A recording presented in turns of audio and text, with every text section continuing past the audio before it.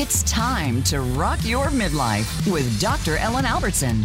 Are you ready to get real, break through, and learn how to make your midlife the best time of your life? Take on those life challenges and turn them into opportunities? Let's rock. Here's Dr. Ellen. Ellen here, the Midlife Whisperer. I am so thrilled that you're here. If you are a new listener, welcome to the radio show and podcast. And if you're returning, thank you for being here. And if you're enjoying the show, please leave me a review and let me know what you think about the show and the kind of guests you would like to hear. And today's show is going to be powerful because we're talking all about pleasure. And if you'd like to experience more pleasure in your life and create a more satisfying and even amazing sex life at midlife, so you are rocking your midlife, well, you're going to want to stay tuned. You may want to grab some paper and take some notes, because today's guests are going to provide you with empowering information that is going to help boost your pleasure factor and heal so you feel good. We are going to be talking with Dr. Kelly Casperson. She is one of the world's leading sexual educators and registered dietitian, nutritionist, and holistic cannabis practitioner, Janice Bissex, who is going to help us read cannabis fact from fiction. And I have been enjoying Dr. Kelly's book. So informative, so important, because, midlife is the time to reclaim and rediscover your pleasure, all kinds of pleasure. And I find it midlife with the women that I work with, we kind of forget, right? We forget about pleasure for a couple of reasons. First of all, we allow ourselves some pleasure in the food realm. And I've been a dietitian for over 30 years. And sometimes we go overboard and then we feel guilty. And then we don't think about other aspects of pleasure in our lives, like making love, like taking a nap, like cuddling with your fur baby, getting a massage. And I know I have been really leaning into pleasure a lot because of its healing power. Pleasure is really the way we thank the universe for being alive. And if you've been following me, I was diagnosed with stage 1 breast cancer in April. And I got to say, that afternoon nap that I've been enjoying really revitalizes me, makes me feel so good. But, there's a couple of reasons why we kind of lose our connection with pleasure at midlife. One of them is, first of all, we don't exactly love our bodies. Negative body image does not go away at midlife. And when you don't love your body, you're not going to be tuning into feeling good, what feels good to you. And so pleasure is really a way to connect with all of your senses, to really give yourself permission to feel good. And what's really exciting is you can shift your body image. Now, I used to work with women. They used to think, well, if we lose weight and we get in shape, then I'll love my body. But it never works, because body image is really in your brain. It's not actually in your body. And a couple of things you can do. First of all, thank your body for keeping you alive. You have like 32 trillion cells that are working together to keep you alive, and focus on function and not just form. And then one thing that you might not have thought about is practice self-compassion. What my research showed is that practicing self-compassion, essentially treating yourself the way you would a good friend, actually reduces body shame, reduces body dissatisfaction, self-worth based on appearance, and it increases body appreciation. And so many ways you can do that. But if you're listening and you're not driving right now, you might want to try a little self-compassion soothing touch. What this does is it raises your levels of a hormone called oxytocin, which is the mammalian chemical of care and connection. So just go ahead, maybe put one hand on your cheek, maybe stroke your cheek. Just notice, what is it like to touch yourself? What does your hand feel like? What does your cheek feel like? And maybe both hands on your cheek. Maybe give yourself a little hug. Notice, what does it feel like to give yourself some TLC, some loving kindness? Perhaps stroking one arm or placing a hand on your heart, maybe rubbing your chest, noticing what that feels like, maybe a hand on your belly. So it's just a simple exercise you can do anytime just to connect with yourself, connect with that pleasure. Because when you love and care for your body, really so many things get better in your life. You're healthier, you're happier, you take better care of your body. And your sexual pleasure also increases when you connect with your own body. We're going to be talking a lot lot about that. And I have to say, sexual pleasure really can rock at midlife. You know, for me, when I was in my 20s and 30s and 40s, initially, you know, I was kind of like wanted to be that not Angelina Jolie, the Angelina woman. Remember that perfume for the 24-hour woman where you brought home the bacon, you fried it in a pan, you put the kids to sleep, and then you didn't let him forget he was a man.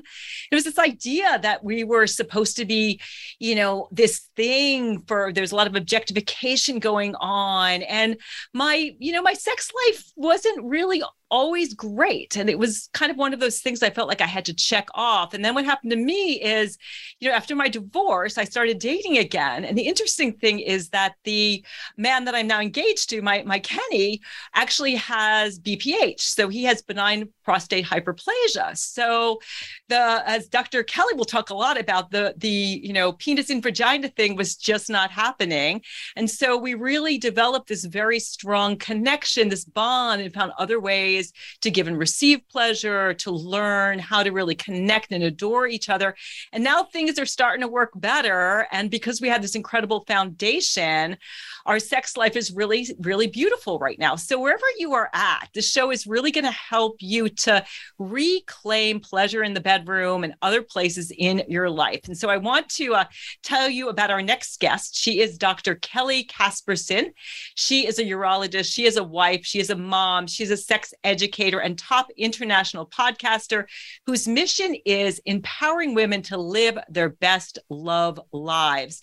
Kelly identified the need for better resources and developed a sex education class for women that covers topics like sexual health, intimacy, mind work, and the science of desire.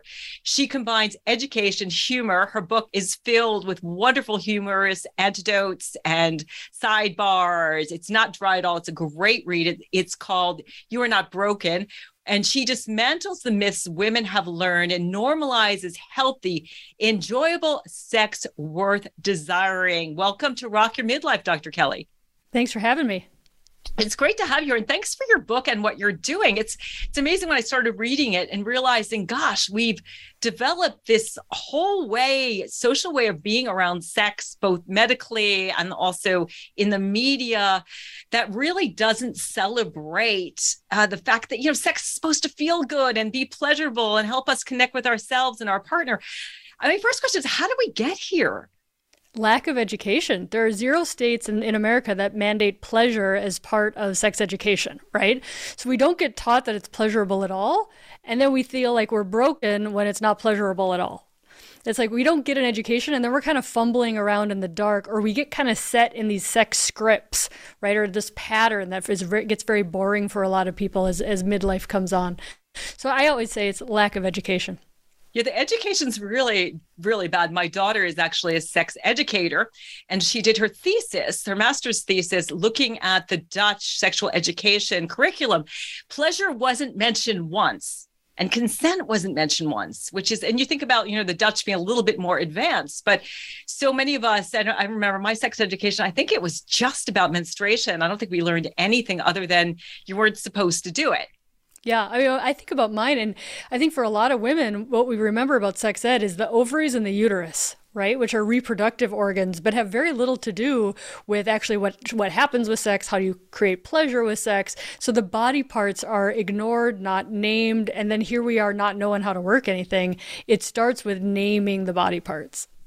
Yeah. And so I guess we can start there. Can we name the body parts so we can start a conversation correctly? Yeah. I mean, I think to start to name, a thing that people commonly do is they call everything down there the vagina, right? And the vagina is actually the inside tube that passes menstrual blood or the baby, right? Or the penis goes in.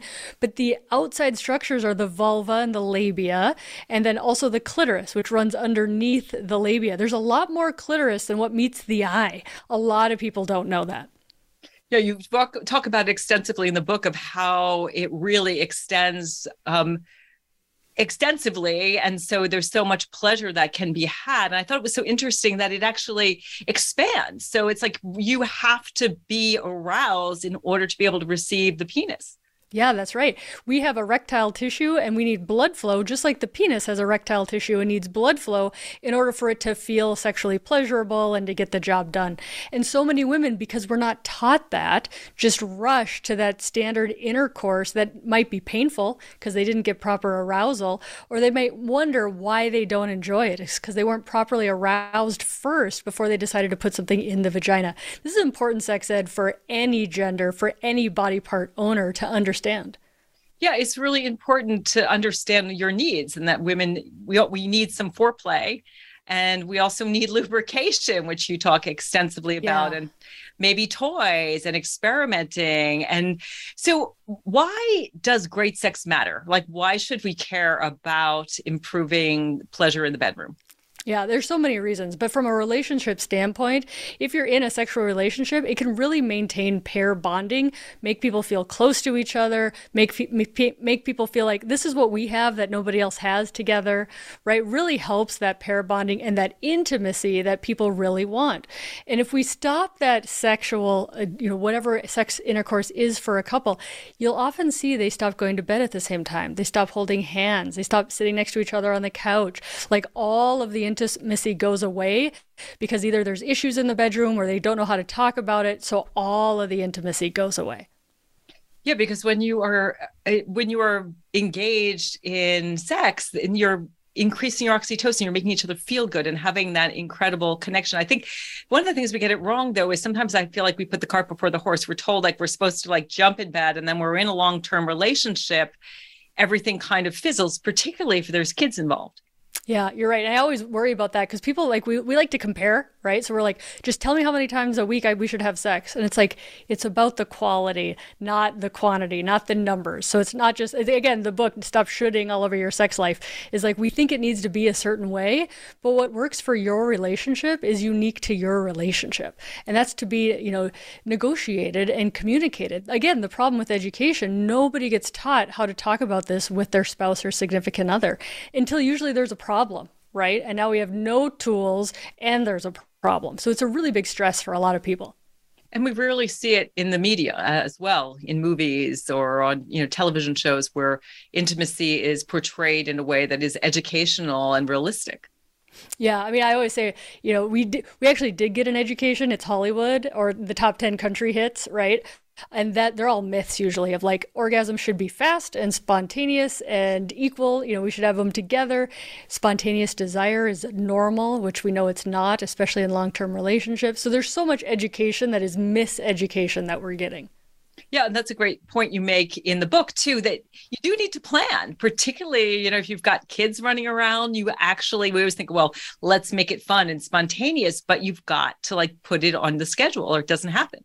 Yeah, I mean, I say it's just like, planning to eat vegetables and planning to be physically active, right? Like, I'm not sitting around desiring carrots, but I know that I want this as part of my life, part of my lifestyle. So I'm going to plan for it. And what we practice and what we prioritize tends to grow.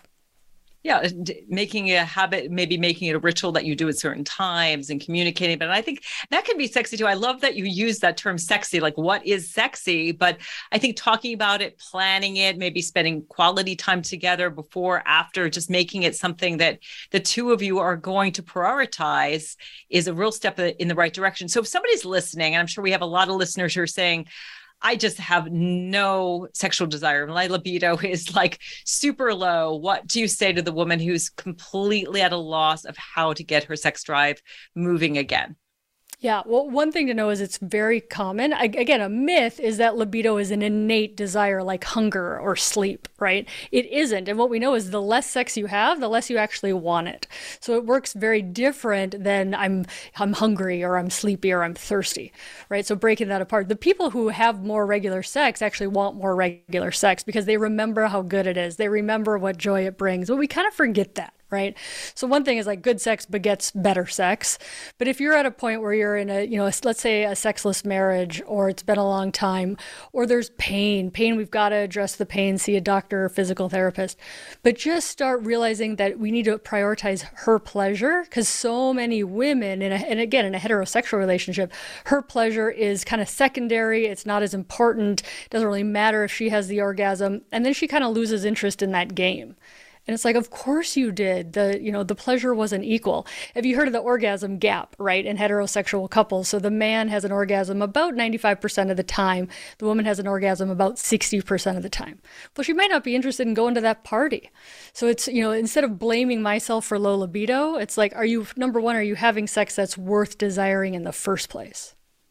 Yeah. And you talk about in the book too, the difference in terms of time, what it takes for men versus women to climax. I think men was about 7 minutes, women was about 13.4 minutes. So it takes longer. But only when you partner the woman with a man. When she masturbates, she's like, because, again, a myth is like, oh, women are more complicated. They just take longer. And it's like, well, no, they actually take the exact same amount of time. You just partner them with a man and the time goes up, which is fascinating and good to know. And again, it shows us like, we live in a country of like 5-minute meals and 30-minute lawyer consultations. Of like, we think that faster is better. And in sex, like, what's the rush, right? And even just pressuring fast to have an orgasm or pressuring your partner to have an orgasm takes away the body's ability to have an orgasm, because now you've got that like, pressure on top of it. So I would say like faster is not better, and women aren't more complicated. We just don't know her structures. We don't know what turns her on. Maybe we've never even allowed her to touch herself, right? So it's all, again, that lack of education that gets into trouble in the bedroom. Yeah, I think it goes deeper than that too. There's also a lot of times people have guilt around masturbating, around touching themselves, around exploring this. So how do you get over some of the stigmas that we have unfortunately built up around our sexuality? Yeah, I think the first step is really realizing what our beliefs are, right? Like, what are our beliefs about sexuality? What are our beliefs about our sexual organ? Were you taught that sex was bad or dirty or not enjoyable, or that it was hard? Whatever it might be, everybody's got different beliefs, but really writing those down and uncovering where they are in your life and how they're controlling your results. And then to realize, you didn't put those there. They were probably put there from, society or your religion or your mom or your first boyfriend.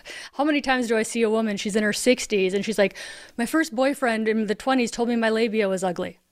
She just decided to carry that with her for the rest of her life. And it's like, well, he wasn't a labia expert, right? Why are you carrying those unhelpful beliefs into the bedroom with you? So it's uncovering our thoughts, because then we can decide to discard them. Yeah, that's what I love about your book and the work you're doing, because you're actually drawing on your expertise as a urologist, but also you've become a coach, and really you've got a background in neuroscience and understand that. And what's so great about You Are Not Broken too is the whole point is there's nothing wrong with you. So if you're listening and you're thinking, my God, I just can't even remember the last time I had sex, I wanted sex, there is nothing wrong with you. As Dr. Kelly was saying, when it's off your plate, the desire goes away, and it's going to take some time. Just like when somebody's going to the gym for the first time in ages, they're not going to start off with the top level CrossFit. They're going to start off with like 10 minutes on the treadmill and maybe some little bicep curls to really start to explore. So if a woman's just saying, okay, I want to give this a shot, I want to start to explore what turns me on, maybe I want to play a little bit with my partner, where do we begin besides buying your book? Yeah, I mean, I'd start with my book because it's not in your face. It's not sexy, right? Like, my next advice, if you want to like see things or get ideas for actual like pleasure and arousal, omgyes.com is an amazing educational website. There's going to be more there than you ever want to view. So it's like for all levels. Another thing for mid-age people to consider is that the vulva, the vagina, the clitoris all require estrogen to work at their healthiest. So putting in an estrogen cream, and I'm not talking about systemic hormones, I'm talking about this is skin care for down there, is something that so many women, perimenopause, postmenopause, will stop having sex because it's painful. Again, lack of education. We just think menopause is hot flashes. We never knew it causes atrophy of the vulva and vagina because those tissues need estrogen to be moist, to be soft, to have good blood flow and collagen. So certainly this might involve a trip to the doctor, because in America, it is a prescription. In several other countries, it is over the counter, which I would love to see. Oh, I didn't know about that. So, but it's interesting because as you talk about in your book, a lot of gynecologists actually don't have education around sexuality. That's right. Yeah, I say in my book, but I ran into a good friend from med school at the International Women's Sexual Health Conference. And I was like, what are you doing here? Because my stereotype was like, the gynecologists are just handling all this, right? It's like the rest of us that don't know anything. And they're like, no, no, no, we didn't get any training either. They're incredibly busy. They've got so many other things on their plate. Pleasure and maintaining a healthy sexual life is something a lot of them didn't get training in either. And I think part of that's our very patriarchal medical training system, right? If we're trained by men who are trained by men who are trained by men, when did we ever get the woman's voice or the women's, perspective on things? Well, it's even worse than that, as you talk about in your book, that even the way that we think about the anatomy and the way that we've named the anatomy is patriarchal and male-centered. So I think owning our own sexuality and our bodies is a great way for us to liberate ourselves and to, claim our truth. I think it's interesting because so many women now are talking about menopause. Like 10 years ago, nobody was talking about menopause. And now there are so much going on. Menopause, there's a lot going on, legally in various countries where women are advocating for being able to get estrogen therapies. And we're talking about it, which is why this conversation is so important. So let's talk a little bit about the brain. You talk about in your book that the brain is really one of the most important sex organs. Can you elaborate on that? Yeah, well, that's part of why I became a coach, right? Because in my work in the clinic, I see pelvis and pelvis and pelvis, and I can give you great estrogen. We can do physical therapy. I can get your pelvis in pretty good functioning order. But if your thoughts about sex or your enjoyment about sex or your ability to be curious about sex, all that brain stuff, right? Doesn't matter how good your pelvis is, if the brain's leading the show and it's got a lot of negative baggage in it, you're not going to get very far. Yeah, you even on your latest podcast, I saw you were talking about pornography and that, really that it's okay that we can use our brains and fantasies to help to stimulate our libido. Yeah, I think that's another myth, right? Especially for women, is that fantasies are bad or that they mean something or you need to share them. Of like, fantasies are just really awesome stories that our brains we like stories, especially women. We like context and putting ourselves in a story can be very arousing. And the brain, as well as the pelvis, needs arousal in order to enjoy sex. And erotica is one way to get there. Not everybody has to do this. And for a lot of women, audio erotica or reading erotica, because we're able to make the story in our brain better than watching it. So the watching might be too much or a turnoff for some people, but there are other forms of getting your brain in a sexy context. Yeah. So it's just owning that there is so much that you can be doing. So how do you own your orgasm? You have a whole chapter talking about orgasm. How does a woman really claim that pleasure for herself? Yeah, I mean, I think the first thing is take it out of the hands of your partner, right? Even the way we talk about it is my partner gave me an orgasm. Like it's a gift somebody else gives you instead of it's what your body is doing in response to pleasure, and realizing it is you. Your partner's there helping, but it is you that has that orgasm. It is you that's turning pleasure into orgasm. And I think it really starts by women realizing, like, do I judge having pleasure? Do I judge spending time for myself? Do I judge taking care of myself? Like all these things that society tells us of like, serve other people first, take care of other people first. And I can't tell you how many women I see, they're in their late 50s, they're in their 60s, they come in and they're like, I haven't taken care of myself in 15 years. I've decided it's time. Right? Of like realizing this is important for you. It is your body on earth. Like it's designed to have pleasure. The cool thing about the clitoris is it's one organ that's only job is pleasure. The penis actually has 3 jobs. So like the clitoris, unique in all organs in human body, that is only for pleasure. Yeah, that's an amazing thing to be able to own that. I find the same thing in my practice that so often women aren't doing the self-care because for 2 reasons. They feel guilty. I had this with one woman was a grandmother and she wanted to, go to the gym and she wanted to take time to eat right and have pleasure and all of this stuff. But every time she did that, she felt guilty because she felt like, well, if I'm not available 24/7 for the grandkids, then I won't be needed and loved. So I don't know if you've read much on immunity to change, Keegan's work, but it's fascinating if you look subconsciously. And the other thing is we're so darn tired. Like I was kind of joking about the Anjoli woman. You remember that perfume commercial where, we're expected to like take care of the house and the dog and the kids and the grocery shopping. And I can't tell you how many women I coach who are doing everything. Their teenagers aren't helping out. The husband's not helping out. And I think that's an issue I'd love for you to address. What if a woman's just like, I'm just too tired? Like, what's the role that fatigue plays in terms of having sexual desire?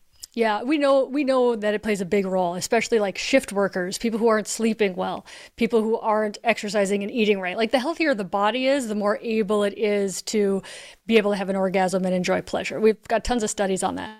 But a lot of people ask, they're like, well, what do I do when I don't have enough time? And I'm like, do you actually want to live a life where you don't have enough time for yourself? Right? Like do you want to live a life where you prioritize the dishes every single day over pleasure? Right? To almost like turn the mirror on them, to be like, you think you're too busy, it's what you're choosing to spend your time doing. And what we know is that women who take care of themselves and are healthy, they're in a better mood. They have so much more to share with other people. They feel stronger, right? So it's like self-care is not selfish. It actually is life-giving. Yeah, you can't give from an empty cup. So I always tell women, you can give from your overflow. When you put your own oxygen mask on first, you have so much more energy for everyone else. So we're going to take a little break, and we will be back talking more pleasure with Dr. Kelly after the commercial break. Stay tuned.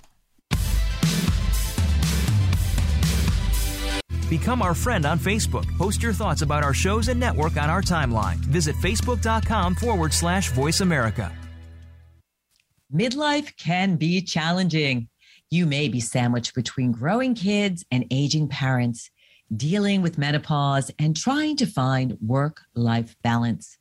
Or maybe your life looks good on the outside, but inside you're feeling stressed and overwhelmed and wondering how to get your confidence and joy back. You need someone to help you get real, discover who you are, and navigate life. Hi, I'm Dr. Ellen, the Midlife Whisperer, and I'm here to help. I've worked with hundreds of midlife women, went from surviving to thriving at midlife myself, and literally wrote the book on this pivotal time period, Rock Your Midlife, 7 Steps to Transform Yourself and Make Your Next Chapter Your Best Chapter. Think of me as the one-stop shop for all your midlife needs. I'm a psychologist, nutritionist, and board-certified health and wellness coach with 30 years of experience empowering midlife women.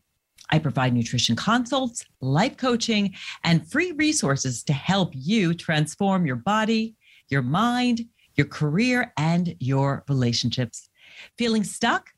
I can help you figure out how to live authentically with joy, passion, and purpose.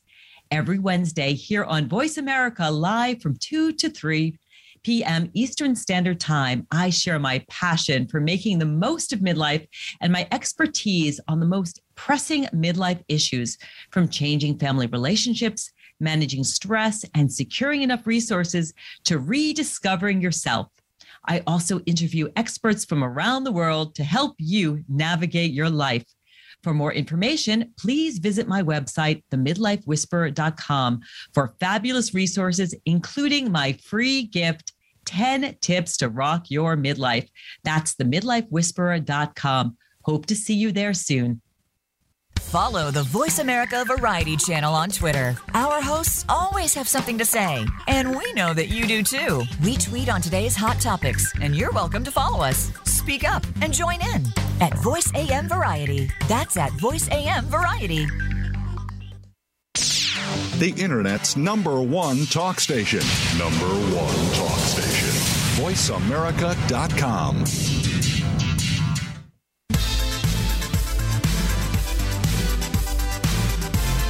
You are listening to Rock Your Midlife with Dr. Ellen, the Midlife Whisperer.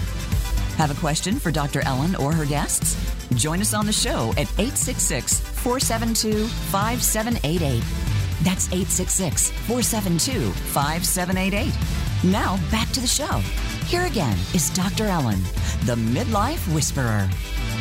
Welcome back to Rock Your Midlife. Thank you so much for staying tuned. And if you want to get in touch with me, just check out themidlifewhisperer.com. That's themidlifewhisperer.com. And before the break, we were talking to Dr. Kelly Casperson. She's written an amazing book. It is not dry. It is juicy. It is so packed with information that I think I've learned a ton. And I've learned a ton from my daughter, who's a sexual educator, but I keep learning and growing. I think that's the whole point.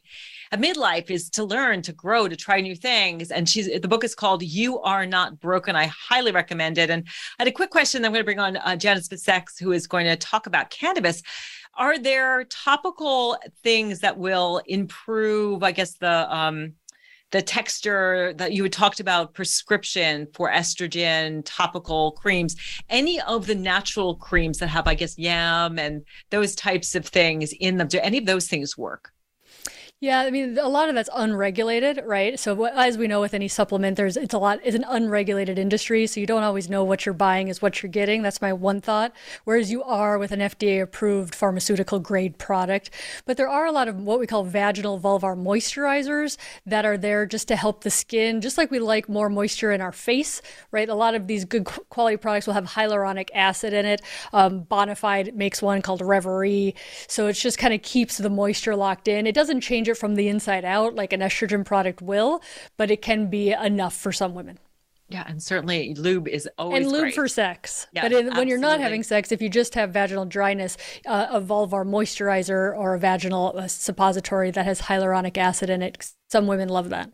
Oh, good suggestion. So we're going to switch gears a little bit and talk about cannabis in a moment with Janice Bissex, who is a registered dietitian. She is a holistic cannabis practitioner and a cookbook author. But first, before I formally introduce her, Janice, do you have a question for Dr. Kelly? Well, I guess I would ask Dr. Kelly if she has heard from the people she's worked with if cannabis can be a helpful aid for sex, because I know there is some research out there showing that people report that using cannabis can increase their desire, can increase their arousal. So I'm just wondering if Dr. Kelly has had any experience with that.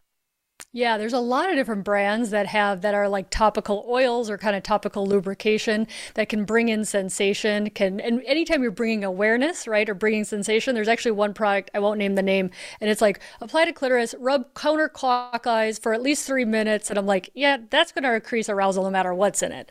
But even just, I think buying something, using it, being intentional, like there's something to that too, right? Mm-hmm. But there's a lot more, we haven't been allowed to do a lot of research on cannabis in this country. So I think there's a lot of unknowns there. But certainly, From what I've found, the topical cannabis products are pretty darn safe.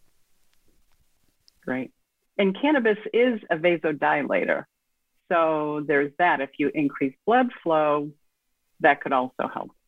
And it's just fun, especially if you both enjoy it. I think that's the bottom line is that, sex should be fun. It should be playful, and it should just not be put yourself in a box, just to be curious and explore. And again, get Dr. Kelly's book, You Are Not Broken. If you are struggling, it's not you. Really, and there are solutions out there. So let me introduce Janice Bissex. After her dad found relief from his pain using medical cannabis, she completed training to be a holistic cannabis practitioner to help others suffering from pain, anxiety, insomnia, autoimmune diseases, IBD, IBS, and other debilitating conditions find relief with CBD and cannabis.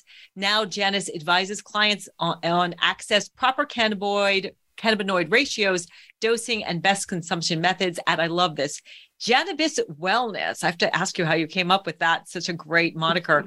As Program Director of Cannabinoid Medical Sciences and Professor of Cannabis Therapy at John Patrick University School of Integrative and Functional Medicine, Janice is on a mission to educate fellow healthcare professionals on the potential therapeutic benefits of cannabinoid therapy. And welcome to Rock Your Midlife, Janice. Great to be with you. Yeah, tell us a little bit about your story, because I know Janice and I kind of go back. We were both celebrity chefs, I guess. My gosh, for me, it started in 1996. I was half of the cooking couple, and I know you and your partner were the meal makeover moms. How did you make that transition from celebrity chef to cannabis consultant? It was 100% my dad. I mean, honestly, I knew nothing about medical cannabis. I used to use the word medical marijuana. I used to use air quotes, because I didn't understand it. I grew up in the just say no generation, right? It's bad, it's a gateway drug. And I kind of believed that until my dad, after a couple of years of severe pain and all the pain meds that made him groggy and constipated, requiring a hospital stay, finally I said to his doctor, isn't there anything else we can do for his pain? And we had just passed medical marijuana in Massachusetts in 2016. So I said, what about medical marijuana? And I thought, please say no, because I don't know anything about this. And the doctor said, I think that's a great idea. Now, first, I'd like to say it's unusual for a doctor to say, I think that's a great idea, because most doctors would say, oh, we don't have enough research, blah, blah, blah. He said it was a great idea, got my dad certified. He tried it.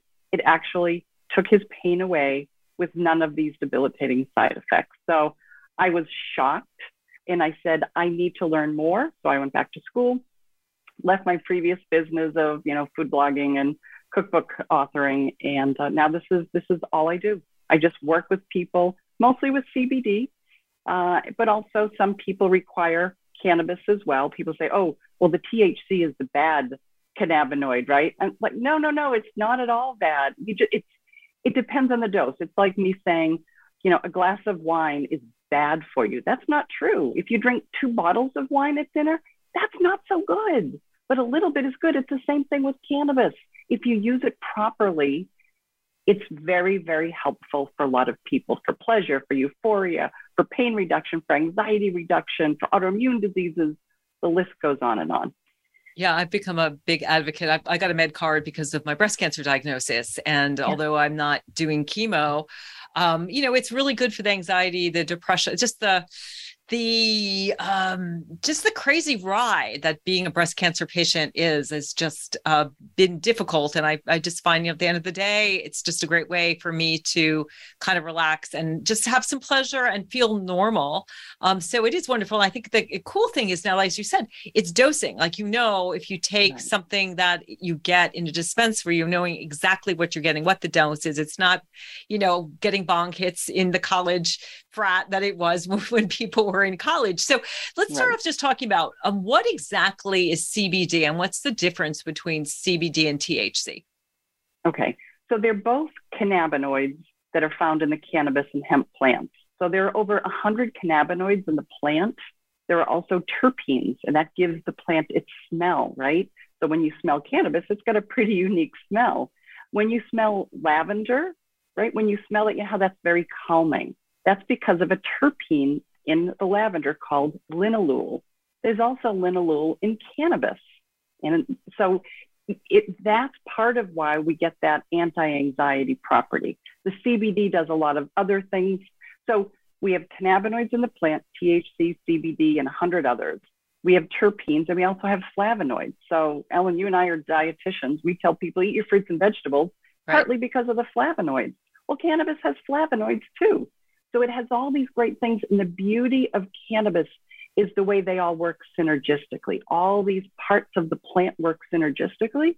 So when someone says, well, here, I'll give you Marinol, a pharmaceutical THC, that's not the same. That's just a single molecule of THC. That's not going to provide you with all the health benefits that the whole plant can. So THC is a cannabinoid. It can be intoxicating at high levels. CBD is non-intoxicating. It's not correct to say that it's not psychoactive, because CBD does affect your brain. It's got a neurocalming effect. It's just that it's not intoxicating. It will not impair you in any way. Yeah. So it's important to know that the plant itself is a whole array. It's like a rainbow. And the cannabinoid is just referring to the chemicals that are in cannabis, correct? Yes. Yeah. And those, the smell is so interesting when I think about essential oils and the smell. We don't think so much, and we're talking about pleasure, of our, olfactory organs, which are brains right behind it. So it's going very quickly to your brain. So what is this? We talked a little bit about cannabinoids. So what is the cannabinoid system that we have in our bodies, and how does that work? It's called the endocannabinoid system, and it's a neuroregulatory system in our bodies that I was never trained in. I don't know about Dr. Kelly or you, Ellen, but it was only discovered in the 1990s. And still there are medical schools, a lot, that do not teach about medical cannabis or the endocannabinoid system, it's ridiculous, because we have receptors from head to toe. We have cannabinoid receptors in our brain, on our immune cells, in our gut. We have receptors that are there to accept the cannabinoids in the cannabis plant, which seems kind of weird. Why would we have all these receptors, right, for cannabinoids in the plant? Well, the reason is we make cannabinoids in our body. We've studied 2 of them more extensively. Anandamide is one. It's called the bliss molecule. And if you make a lot of anandamide, your incidence of anxiety and depression is lower. So people who make all this anandamide, they're those happy people out there that everything's great, nothing bothers them. And then there's 2-AG, which is another cannabinoid in the plant that if you have a head injury, your body produces a lot of 2-AG because it is neuroprotective, and it will go to your brain, decrease the inflammation and decrease that long-term damage. So if you take CBD, what it does is it allows your body to retain more of this bliss molecule, more anandamide. So that's partly how it can decrease anxiety. It also it allows your body to retain more serotonin. So it works within your endocannabinoid system as opposed to some pharmaceuticals, that might sort of come in with a hammer. Cannabinoids are a little bit more subtle. They work with your system. The endocannabinoid system, the goal of that system is homeostasis. It's balance. So when you get out of balance for whatever reason, your body tries to get it back in balance, and CBD is a cannabinoid that can help with that, and cannabis in general. Yeah, and it doesn't have doesn't have the side effects of traditional pharmaceuticals. So what are some of the most common reasons that someone would want to start with CBD, which is legal throughout the United States now? You can, it's easy to get. You don't need any special medical license or anything. But why would someone want to start taking CBD? The most common reasons are pain, anxiety, and insomnia. Those are the three top reasons that people use CBD, and also cannabis. So that's I deal with a lot of clients with pain and anxiety and insomnia, all three. All three. People say, oh, I can't sleep. And especially, around menopause, sleep becomes a little bit more elusive. We wake up in the middle of the night, then we can't get back to sleep. Partly it's because our minds go and go and go. What do we have to do tomorrow? What did we not do today? I'm worried about my kid. I'm worrying about my aging parents. So that's one way that CBD can help because of that neurocalming effect. It just allows you, people say to me, it takes the edge off of my anxiety. And so it can help you go back to sleep. Yeah, and then all of those are interactive too. If you're in pain, or you're feeling anxious about being in pain and you're worrying about your sleep, it's not like one issue is separate, but CBD can kind of address all of them. So how do you start to figure out how much to dose? Well, that's the $1 million question. I always start people, it's always start low and go slow. So we start at a low dose. So I have a water-soluble tincture that people love. I tell people to start with 3 drops, which is about 3 milligrams, very tiny dose, in a little bit of water, and drink it. And I say, do that for a few days, 2 or 3 times a day, see how you feel. Some people actually find relief at that low dose. So if I start them at 20 drops, we would never know if they would get relief at 2. And we also want to make sure, even though there aren't many side effects, the potential ones are if someone has really low blood pressure and takes a large dose of CBD, because it's a vasodilator, right? It opens up our blood vessels, which is a good thing for the most part. But if you have very low blood pressure and you take a huge dose, you could get lightheaded. So that's why we start really low and work our way up. And so it really, I would say most of my clients use about 10 to 12 drops of this particular. It's highly bioavailable. So if you use an edible, you would need more, because you lose some in the gut, in the digestion. And then you have to be careful of any potential drug interaction.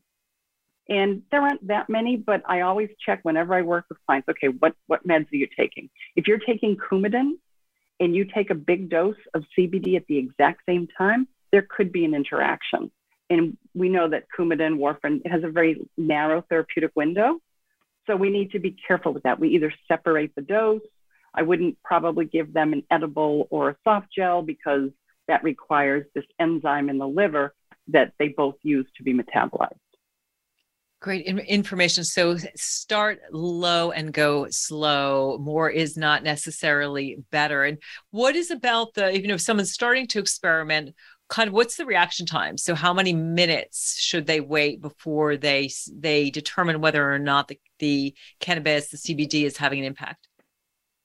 Well, It depends. If you're using an edible, and this is especially true with THC, if you go to a dispensary and you say, I'm going to experiment with THC, and you buy an edible and you take a 5 milligram gummy and you wait 30 minutes or an hour and you say, that didn't affect me. So then you eat another one, that's a problem. You have to wait 2 hours for THC because you can become very impaired. People have bad experiences. When someone says, oh, I had a bad experience with cannabis, I say, you used an edible, right? Yes. You took too much. People should start with 2 milligrams, 2.5 milligrams for the first few times that they use an edible, a THC edible. And then again, slowly work your way up. And you what form do you recommend if someone wants to start with CBD? Do you recommend edibles? Do you recommend the drops that you're saying? What's kind of the best way to start? It depends on the person. If someone has knee pain, I might say try a topical. See if we can get relief with a topical, and some people do. If someone needs fast relief, then it would be the water-soluble tincture because that takes effect quickly, and edible takes a couple hours. If you have severe pain, you don't want to wait 2 hours for relief. A sublingual tincture, that takes about 15 to 30 minutes. That's another option. The fastest route is inhalation.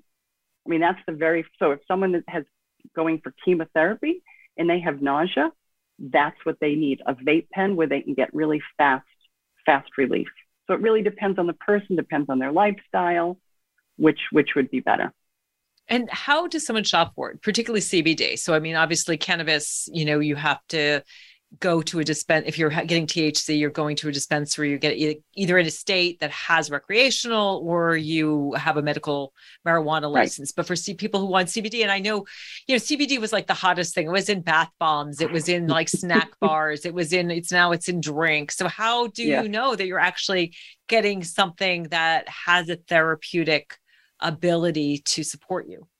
Yeah, it's a bit of a challenge, frankly, because the FDA did a study and found that 70% of CBD products on the market were mislabeled. So some of them had 0 CBD, and again, you don't want to buy your CBD at Bed Bath & Beyond or at the local gas station because it's probably not the best quality. And it's expensive. It's expensive to grow a plant. You have to dry it, you have to cure it, you have to extract the oil and make products. So, these bad players were out there saying, hey, I can get 50 or $100 and I'll put some olive oil in a little bottle and sell it, the snake oil. So you have to be careful. You have to ask for a certificate of analysis, a COA, because any good company will have a COA that they can say, okay, it says 1,000 milligrams on this label. Guess what? We tested it. And there are 1,000 milligrams in this bottle. So ask for a COA. I like organically grown hemp or cannabis because it's a remediator plant, so it draws toxins out of the soil. So I would like organically grown. I prefer USA grown. And talk to someone at the company. I mean, if you're going to buy something that there's no help, no one can answer your questions, that may not be the best route. So that's what I would recommend. Look for a COA, look for a company that's reputable. And when you're working with a client, what do you sell through your website, or do you give them specific things they can buy? I do. And believe me, as a dietitian, I did not want to sell product. That's just not in my wheelhouse. But because of the fact that there are so many really inferior quality products out there, I thought really the only way that I can be sure that my clients get a good quality is to source it myself. So I did a ton of research. Found an organically grown, broad spectrum and full spectrum products that have all the cannabinoids, not in isolate. You can buy a cheap isolate at the gas station. You don't want an isolate. So I do. I sell them under my Cannabis Wellness label. Yeah, it's Cannabis Wellness. It's a great site with tons of information. So I would love to know, Dr. Kelly, could you unmute? Do you have a question for Janice? I just thank you for being here. Like, people need to hear the way you deliver it, of like, your stuff, buyer beware, like just the way you do it is so incredibly beautiful. It's not so much a question as a compliment to what you're doing and who you're trying to serve. Thank you. Thank you. Yeah, you are it's so nice too for our profession, right? Because you think about dietitians with sensible shoes, but there's a lot of things that we do. So tell us a little bit about your books, because I know you've got 2, and I love that you've got a cookbook because, of course, you bringing in that culinary background that you have. Right. Well, my two most recent books, the first one I wrote, this was during the pandemic. I wrote just Simple Guide to CBD, which is just a little book, and it teaches you about what is CBD, basically the stuff that we talked about, but in more detail. And I do have some recipes in the back that you can make some CBD, brownies or whatever. And then last year, since the pandemic was still here, I wrote another book, Simple Guide to Cannabis Gardening. And I wrote this because I tried to grow cannabis a couple of years ago, and I failed miserably. So I talked to a lot of people who are much smarter than I am as far as growing, and decided I need to teach people, because if you can grow your own medicine, how cool is that, right? Instead of going to a dispensary, you can grow a plant and harvest it. It's work, because you have to dry it and cure it. I've been in trim gel. So. Trimming all the buds and then burping them every day, right, to cure them. But it's very, very rewarding. And then you can use that as your medicine. You can microdose. I mean, I've made a tea for people. Someone who says it helps her sleep immensely. Just have a little cup of tea with a little bit of cannabis flower in there. It's not impairing, but it helps you sleep. So I think people, if they can, should just try growing a plant. So that's why I did that, to make it easy for people like me who really aren't green thumbs and don't know anything about gardening. I wish I had told you to connect with my Kenny, because he grows. Actually, he just bought 12 seeds and 11 germinated. But the whole trimming thing, it is a lot of work. It is a lot of work. It's a lot of work. Great luck. So we only have 30 seconds, real quickly. Janice, it's Cannabis.com. Correct? Cannabiswellness.com. Cannabiswellness.com. It's cannabis with a J. Cannabis Wellness. Cannabiswellness.com. And Dr. Kelly, how do people reach you? KellyCaspersonMD.com, or on Instagram, KellyCaspersonMD. The podcast is You Are Not Broken. Yes, and the book is You Are Not Broken too. So thank you so much, ladies. You have really helped women rock their midlife. I encourage you to go out there and have an orgasm. Get some pleasure, try some CBD. Really, again, pleasure is the way you thank the universe for being alive. Thank you so much for joining us. Let me know what you think about the show. Reach out to me at themidlifewhisperer.com. That's themidlifewhisperer.com. And we'll have a new episode for you next week. Have a great week.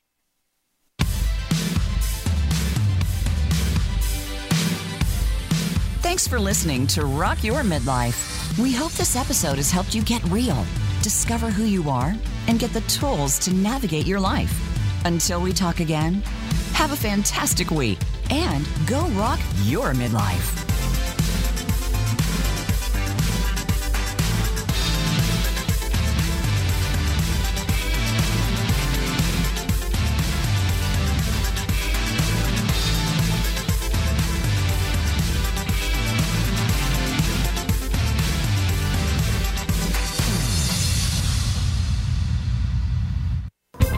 Thanks again for listening to the preceding program, brought to you on the Voice America